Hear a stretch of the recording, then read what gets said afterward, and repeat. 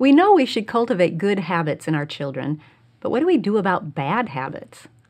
Here's the answer.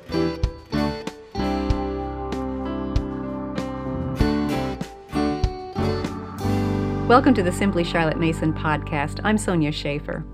We talk a lot about instilling good habits in our children's lives, but what can we do about bad habits that are already in place? That's the question one mama submitted in this Habits Q&A series. In fact, she asked, do you have a step-by-step process to correct old bad habits? The good news is yes.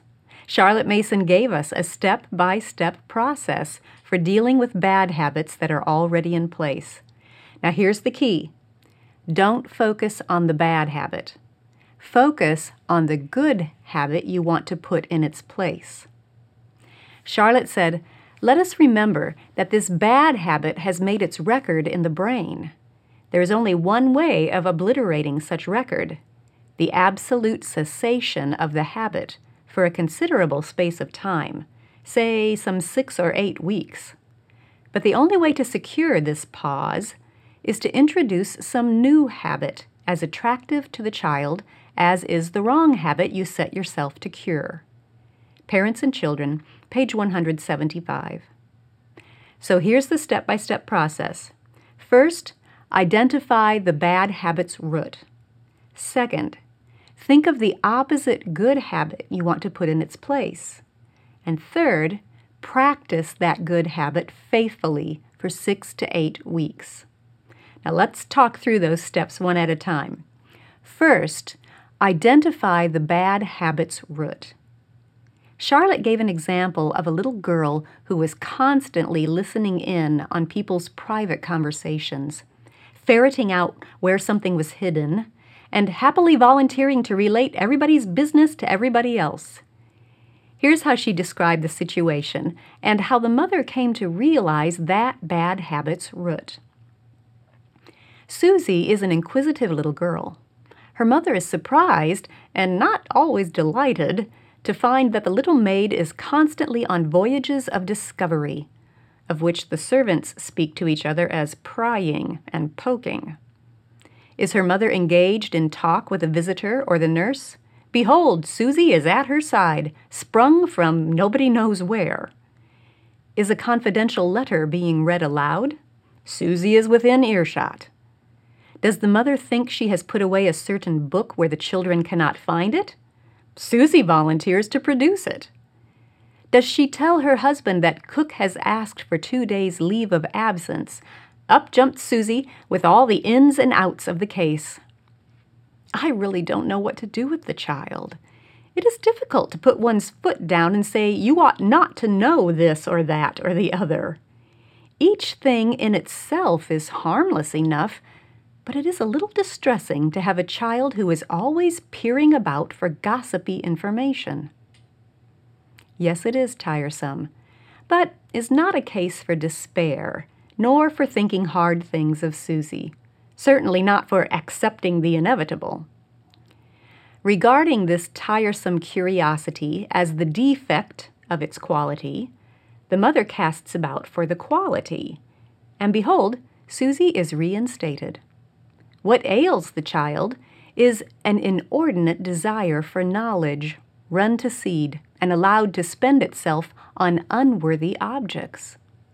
Parents and Children, page 177. That's the root of Susie's bad habit, a great desire for knowledge. Now, it takes prayer and careful consideration to trace a bad habit back to its root. For example, a habit of lying could be rooted in selfishness, or in a fear of disappointing the parents, or in an overly active imagination. Now, I don't have time to go into all of that here, but you can read more about it for yourself in Formation of Character, beginning on page 77, in a story called Mrs. Sedley's Tale. Charlotte also included stories in that same volume to help us with the bad habits of dawdling, forgetfulness, temper tantrums, moodiness, and sulking. But all of it starts with identifying the bad habit's root.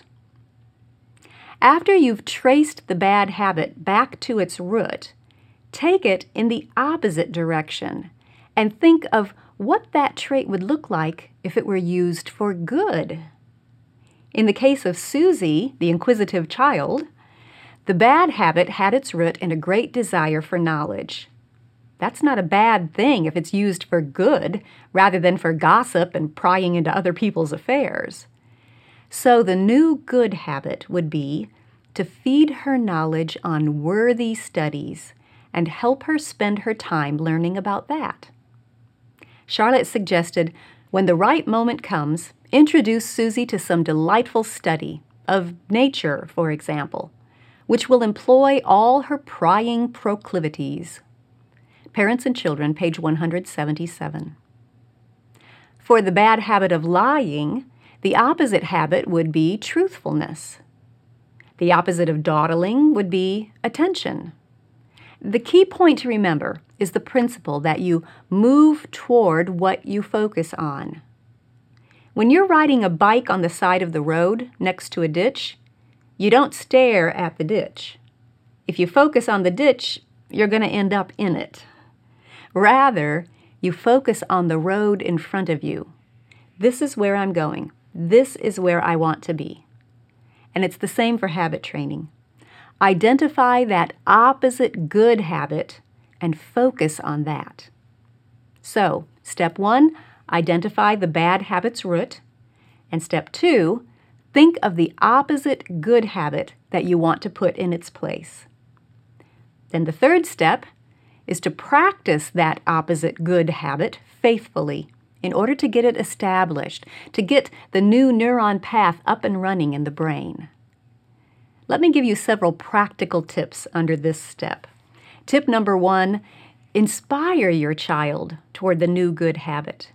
Use an example from life or literature to demonstrate what the new habit can do for her. Take a moment of happy confidence between parent and child. Introduce by tale or example the stimulating idea. Get the child's will with you. Parents and Children, page 175. Tip number 2, try to reduce or eliminate the trigger for the old bad habit, if you can. You want to keep the child's thoughts so focused on the new good habit that the old neuron path just doesn't fire. Now, usually there is some kind of trigger or cue that starts that neuron path running. If you can eliminate the trigger for the old bad habit and fire the new good habits path as often as possible, that new path will become stronger and stronger as the old one weakens from disuse. In Susie's case, for example, you might keep her supplied with sources of noble knowledge and perhaps keep her beside you, happily occupied and away from roaming about unsupervised and eavesdropping on others. For weeks together, see that Susie's mind is too full of large matters to entertain the small ones. And once the inquisitive habit has been checked, encourage the child's active mind to definite progressive work on things worthwhile. Susie's unworthy curiosity will soon cease to be a trial to her parents. Parents and Children, page 177.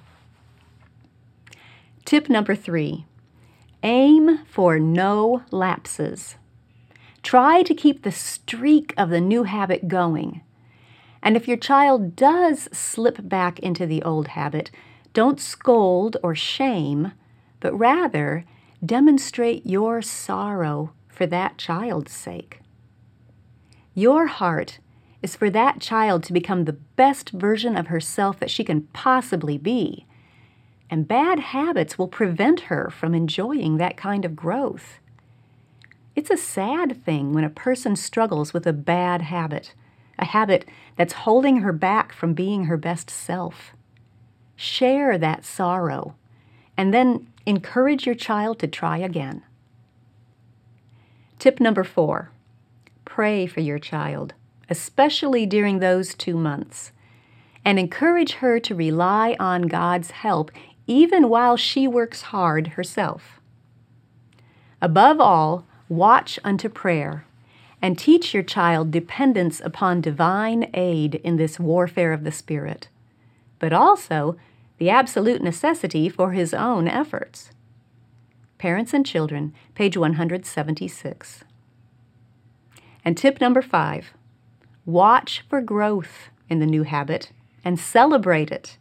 Encourage your child when you see progress. Sometimes when we're in the midst of an ongoing struggle, we don't see the progress we've made.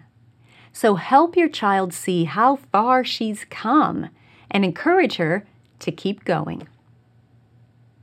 You can find all of these great tips and helpful stories and more, all gathered into one place in the book Laying Down the Rails. It's the parent's complete reference book for cultivating good habits and dealing with bad ones. I'll leave a link in the show notes for you. In summary, when dealing with a bad habit, keep this principle in mind. Don't focus on the bad habit. Focus on the good one that you want to put in its place. Remember, you move toward what you focus on. Thanks for joining me. Make sure you're subscribed so you don't miss any upcoming Habit Q&A episodes. And I'll see you next time.